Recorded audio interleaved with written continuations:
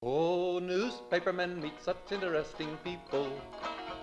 They know the lowdown, now it can be told. I'll tell you quite reliably off the record about some charming people I have known. For I meet politicians and grafters by the score, killers plain and fancy, it's really quite a bore. Oh, newspapermen meet such interesting people. They wallow in corruption, crime and gore. Ting-a-ling-ling, city desk, full of press, extra, extra, read all about it, it's a mess, meets the test. Oh, newspapermen meet such interesting people. It's wonderful to represent the press. Now you remember Mrs. Sadie Smuggery.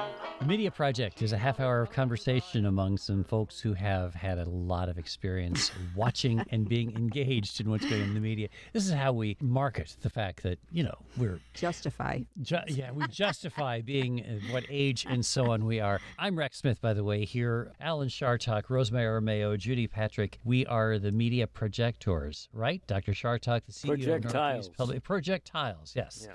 And we are going to talk about what's going on in the media. I want to put forward a proposition and see if you all will step into it a little bit and give me your thoughts.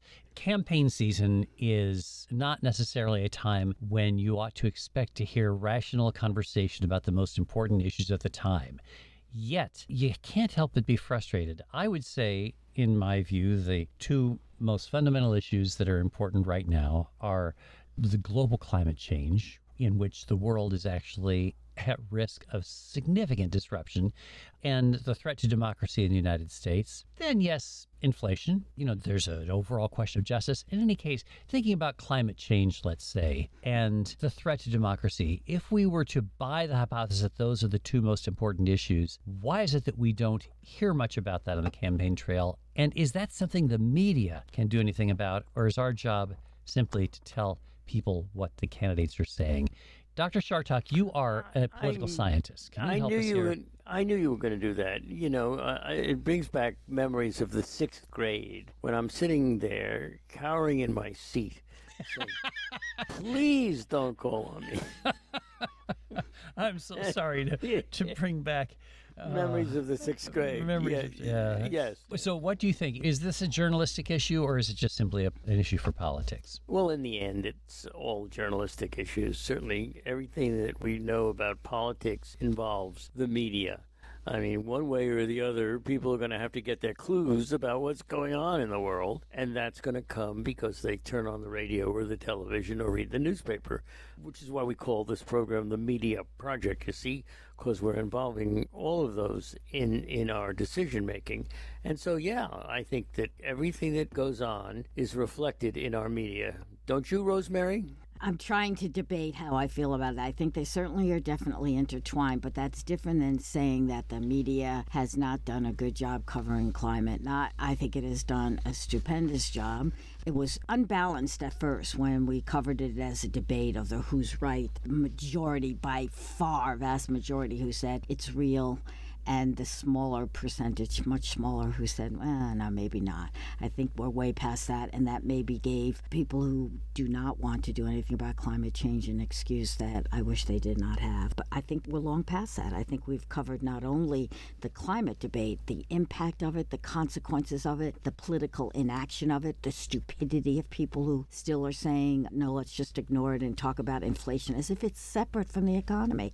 Want to talk about immigration as if it's separate from climate change. It is now impacting every other one of the stories that we're covering. I think the media is saying that over and over again, but it's just like saying, hey, Saddam Hussein had nothing to do with 9/11, and people didn't believe it. They didn't believe the media. I think we're at that point. Judy, can the media do anything more if this is the fundamental issue of our time? It's an existential problem, but I still put forward the notion that the politicians aren't talking about it much. Well, it's the old chicken and egg issue, because if you look at polling of what issues the electorate cares about, climate does not rank very high. And so maybe that's why the politicians are so focused on the inflation on other issues, and maybe that's why climate doesn't rise to the top. But I think it's a question that needs to be asked at every debate for what use those debates are.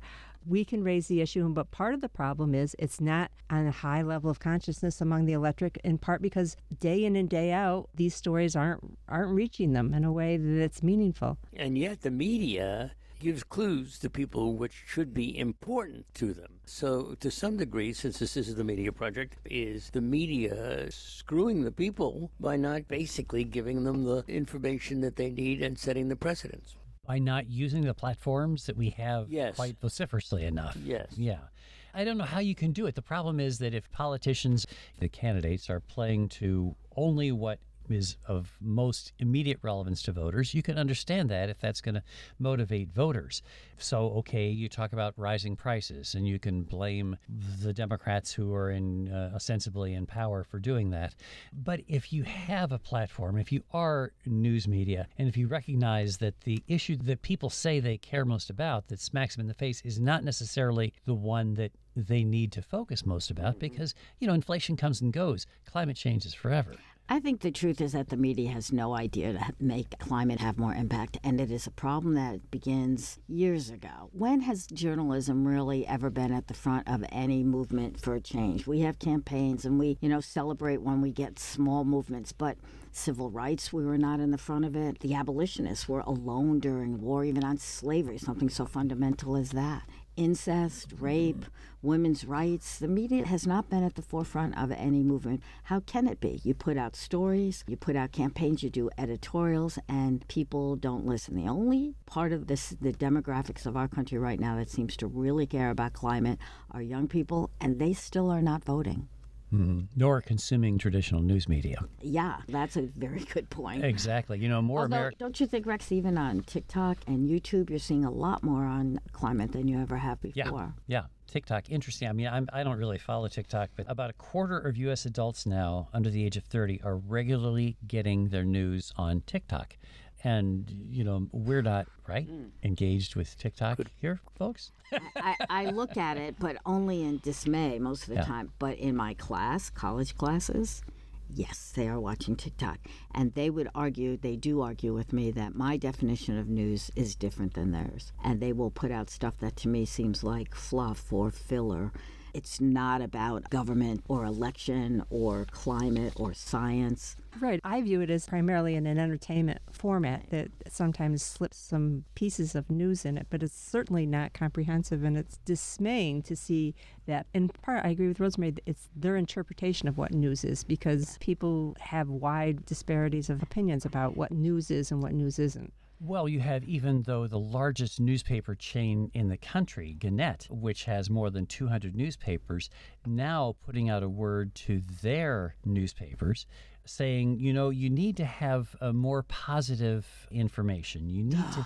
How did that go? Good news has been the bane of my entire professional life. It's like I'm not doing any more nice dog stories. Dog returns home after. But there was, I won't remember her name, but a young woman who is an influencer on TikTok. She has millions of viewers, far more viewers than any reader of any newspaper in the world. And she was doing a demonstration of how to curl your eyelashes. And in the middle of it, she stopped and gave a little speech about how we have to pay attention to human rights violations in China, and then went back to curling her eyelashes. Hey. And she's now touting that as her effort to make people aware, meaning TikTok viewers aware. That's the news that we are substituting for newspaper, radio, TV. I'm sorry, I am a dinosaur. I am appalled. It's not even there. We've just seen that even at NPR, which is one of the most sophisticated and I think terrific news organizations in the country, their advice to local news stations like WAMC is to pay more attention to positive. People want information that gives them hope, that is uplifting.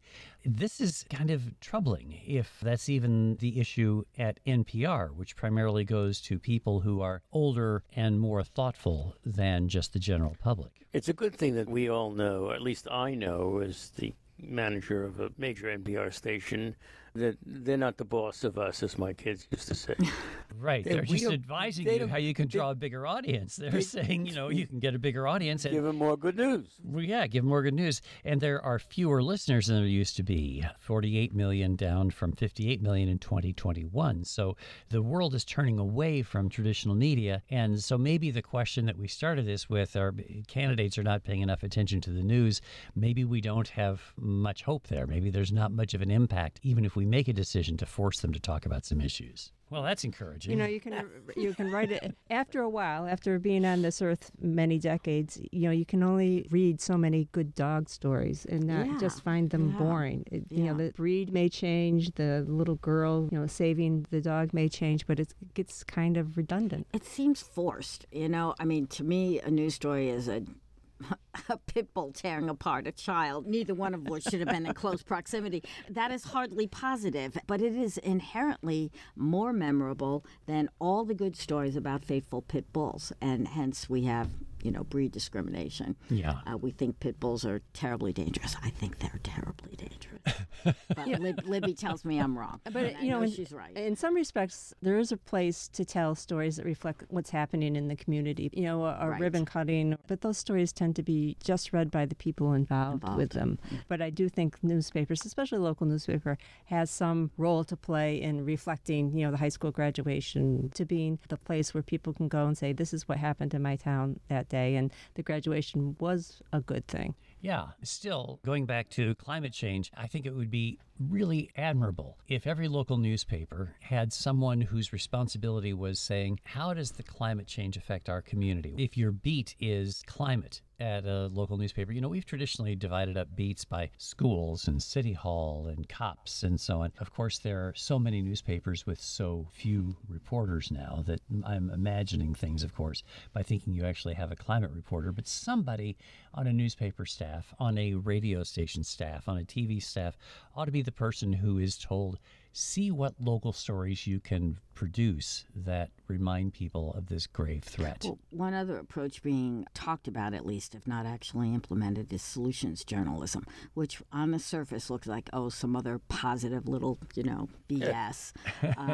But if done right, that's really good reporting. Like, does this really work? Is this technique being tried in Bangladesh? Does that really hold back the seas? Could it work in Venice, what they're trying there? There's a documentary on it. It can be critical, like money is going into this and it isn't working at all. Don't try this. That could be really good reporting. But again, it requires staff and money, and reporting costs money. That does not appear to be in our traditional budgets anymore. And so much of this has to do with our politicians and their need for media and for press. Yesterday, we were on the air with one of our programs, and my phone rang in the middle of the program. This never happened here. No, I can't imagine. And I thought the voice was familiar who said hello, and it turned out it was Andrew Cuomo, you see. And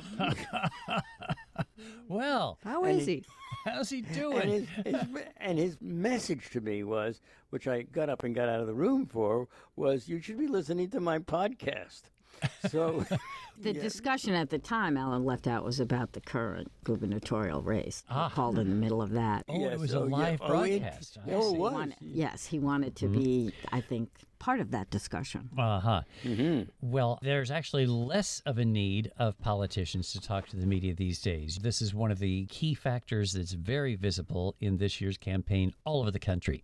Politicians refusing to talk to reporters, refusing to appear before editorial boards, and getting away with it because it's easier to reach voters with social media by going around the reporters, basically. So one question then is about editorial endorsements. Candidates are not coming in to even talk to editorial boards because they don't care about this. And a lot of newspaper publishers are saying to their editors, don't bother with candidate endorsements. It only alienates people. So, Judy, when you were the editor of the Daily Gazette in Schenectady, there had been a tradition of not endorsing candidates, and that changed under your leadership, right? It did. In fact, looking back on it, the election season was a lot easier when we didn't endorse, because when you do endorse, every race you call, you have to have someone come in and you have to meet with them for an hour and a half, and it's very time consuming. We also felt it gave us a degree of independence because politicians weren't currying our favor one way or the other for the endorsement. But after a while, we changed, and for several years we did start endorsing.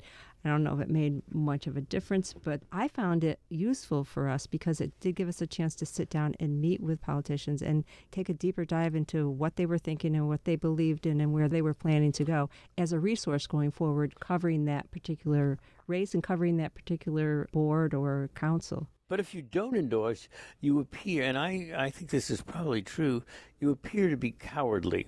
And I don't know that that's a fair analysis. I didn't intend to be fair. Listen to this statistic of the country's 100 biggest newspapers by circulation, which isn't very big these days. 92 endorsed a presidential candidate, 92 out of 100 in 2008. But by 2020, only 54 out of 100 did that, endorsed a presidential candidate. I think that's like some short-sighted thinking by the newspapers. Do we know for sure that newspaper editorials really had an effect ever? And what is the effect? Is the effect only if the person you endorse wins? These are editorials. They're advisory. They give information. It's like if you ask my advice, Rex, and then you go out and do the opposite thing, does that mean you didn't listen to me? No. It means you listened to it and decided otherwise. And there's one other effect, Judy, along with what you're saying. Editorials sometimes force candidates who don't talk to come and sit down with the press. And I am mentioning Elise Stefanik, who spoke to my nephew, who is a TV reporter in Watertown, does not speak to the local press. She came and talked to them because her opponent, also Matt Castelli, sat down and talked to them. Yeah. But not to most of the newspapers, right? I think she did speak to the Daily Gazette, didn't she? I think she did too. I think that's the only newspaper that I know of that she has spoken to directly. To the you offer candidates. We spoke to your opponent. How about you? Here's your chance. And sometimes, not always, they take it. But the effectiveness to measure it by whether the candidate you endorse wins, I just think that's wrong-headed. Yeah, I agree. That's not the measure. People would sometimes chastise me when I was editor of the Times Union. Oh, you didn't pick the winner, did you? Well, our goal is not to pick who's going to win. Our goal is to speak to voters. As Alan says, they may disagree. But now, Alden Global Capital, the hedge fund that owns a lot of newspapers, including a number in this region, as well as now the Chicago Tribune, the New York Daily News, Boston Herald, those papers have now been forbidden from endorsing candidates for president, governor, and U.S. Senate. That's one of the things that ownership has taken under consideration. But the Daily News wrote an editorial about the gubernatorial race in New York that did everything but endorse Kathy Hochul. It was very clear as to where their sentiments lay, even though their last sentence was, voters will have to decide. Yeah, that's so always the last ridiculous. sentence. Yeah. It seems that as legacy media are running into more and more problems, financial and reputation-wise, the approach has been to become less and less offensive, to become more blah. CNN is doing that now in broadcast. They don't want strong opinions. They don't want partisan. And yet, when has that ever worked? Fox has become phenomenally successful with just the absolutely opposite approach. I don't understand why we're seeing this fecklessness, this fear of offending anyone being a good thing. Well, the difficulty for most media outlets is the declining interest by an audience that is increasingly divided, and so they will go to some place like Fox that, as you say, wears its opinions on its sleeve, that biases its news coverage so that they feel comfortable there. And I worry greatly. CNN is now supposedly aiming toward 1,000 layoffs, according to reporting by CNBC. 1,000 layoffs at CNN. The parent company is supposedly trying to save $3 billion. And if you lay off people, if you make your product less appealing to a particular demographic, what today's world suggests is that you're going to be spiraling down, not up, I'm afraid. I don't think the solution is to be like Fox, but what are you supposed to do if that is where your audience is? Exactly. The solution is to be like Fox if you want the rewards that Fox gets. So if you want to be, Professor Chumley, that's a different story, and you want to be above the fray, you behave one way. But if you want those listeners and those viewers, we know it works. We know it from Fox, don't we? One of the things CNN is talking about doing is focusing more on its CNN.com site, which has great potential if they've developed it more. They're cutting back on podcasts, which some people are saying have outlived their growth potential. One of the things they mentioned was the fact that they have hundreds of journalists out there working in the field. But my question is, why, if they have hundreds, why are the same 20 on all the time? It sounds good that they want to be more balanced, that they want to do less of these loaded questions to people like, well, don't you think it's outrageous that this happened? I mean, or to tone down the everything's breaking news cryon that runs at the bottom of the screen. I'm glad to be rid of that. There's some improvements definitely to be made, but the truth is in the telling. We'll see what happens with CNN. Nobody was really looking forward to CNN Plus. Was that the streaming service? Right. It lasted 2 minutes. It lasted a bit longer than Liz Truss's. The lettuce? Did it outlast the lettuce also? Yeah. Too bad. One more thing about political campaign season, since we're right in the middle of it, and that has to do with polls, which we've talked about a lot here before. Polls. You see it every time when a poll changes a direction one way or another. Oh my gosh, John Fetterman has lost 2 points in the polls in Pennsylvania. The Republic is in peril. Really, what is with journalists and reporting about polls? It's an easy story. I mean, they come out with a poll, and you need a story. There's the story, right? That's part of it. I don't disagree, Alan, but it's more than that, too. It's that it's a number. It looks like a statistic. It looks like evidence. Noted pollster has found the following information after talking to so many people, and that number always looks so big, and this is reliable. And it is not. The polls are inaccurate, and they are misinterpreted. It's a disaster. We really don't know who is going to win any of the big races right now. Oh, no, we know that's not true. We know Marco Rubio is going to probably win. And, well, not according to social media. Yes, I know. Oh, Val Demings is ahead. Well, that's to raise money. That's another thing that goes into it. They use the polls, too, to either scare you or motivate you to send more money. And they should just be discounted by journalists.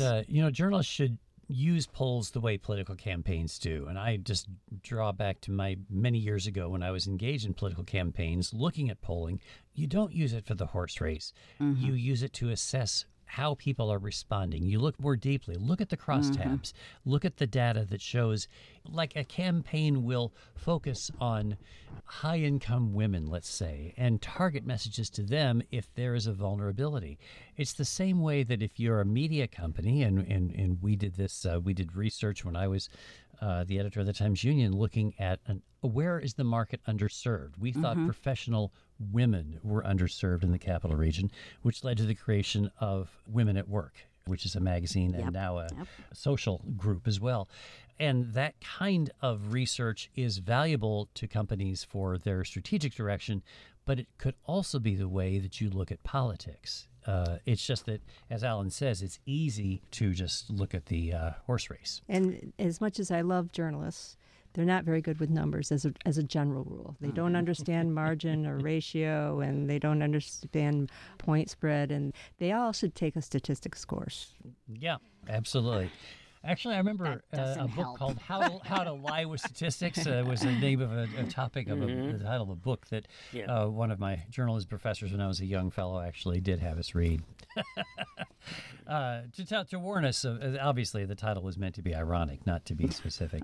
All right, on to a little bit of celebrity news and journalism as we begin to close things out, and that is Bob Woodward. He is perhaps one of the great journalism celebrities, and he now has a new book he's trying to sell, an audiobook actually called The Trump Tapes, Bob Woodward's 20 interviews with President Donald Trump. It turns out that Woodward had 16 phone calls with Trump, 20 interviews all told, making up 8 hours of conversation to produce the book that came out earlier this year called Rage, thank you. Absolutely. And now Woodward comes out with an audiobook that he's interested in selling, in which he says, I realized I had become entangled in the disorder of Trump's presidency. What do you think about journalists who hang on to information for books and who have revelations that conveniently match their marketing? Is that fair? I've spent the last few days listening to this book. I'm sorry to say. It's boring. It's repetitive. it's raw notes. And it doesn't add to the Trump story at all. If you read Rage, or if you heard any of the outtakes from Rage, you've heard everything there is to say. I wanted to hear it primarily to hear Woodward's interviewing technique, which Cool. After a while he gets sucked in and he starts to offer advice. I would love to hear Donald Trump interviewed by someone who is tenacious, who doesn't who does a good follow-up, who doesn't let him wander, but maybe that's an impossible thing. Okay, so a couple of things. I think Trump has been interviewed by tenacious reporters, and they didn't get nearly the information Woodward does. So I don't know if that's his usual technique, but he is a hell of a writer. He has told us more about how our government and officials lead than anybody else. However, he's also a bit of a huckster. And you know that when he goes on and talks about how he wants you to hear Trump's reaction when he asks about something about COVID, and it was a one-word answer. It was no. And he goes, but you have to hear it. It's different in print than hearing it. I'm sorry, I do not believe that one word is significantly different when written and spoken. Do you? Do you buy that? That is to sell books. Yeah. So he is both a remarkable journalist and a great salesman of his product. All right, and so we hope to be as well, which is why we're glad that we sold this show to you. You agreed to tune in. We're grateful to you for that, folks. That was Rosemary Armao, Judy Patrick, Alan Chartock, and I'm Rex Smith. With gratitude to our producer, David Gastina, for making this all happen. And we are thankful to you folks for joining us this week once again on The Media Project. Wait, the show is over? Sorry, Alan, that's all. Now newspapermen are such interesting people. They used to work like hell just for romance. But finally, the movies notwithstanding, they all got tired of patches on their pants. They organized a union to get a living wage. They joined with other... The Media Project is a production of WAMC Northeast Public Radio. Alan Chartock is CEO of WAMC, Professor Emeritus at the State University of New York, commentator, columnist, and author. Rex Smith is the former editor of the Times Union and Substack columnist. Judy Patrick is the Vice President for Editorial Development for the New York Press Association. And Rosemary Armao is an investigative journalist and adjunct professor at RPI. Listen to The Media Project online anytime at WAMC.org or schedule a podcast wherever you get your podcasts. Or just download the WAMC app for your iPhone or Android at the Play Store today. Thanks for listening. It's funny, Wall Street never has complained. But publishers have worries, for publishers must go to working folks for readers and to big shots for their dough. Now publishers are such interesting people. It could be prostitution, I don't know. Ting-a-ling-a-ling, circulation, ting-a-ling-a-ling, advertising, get those readers, get that payoff. What a headache, what a mess. Oh, publishers are such interesting people. Let's give 3 cheers for freedom of the press.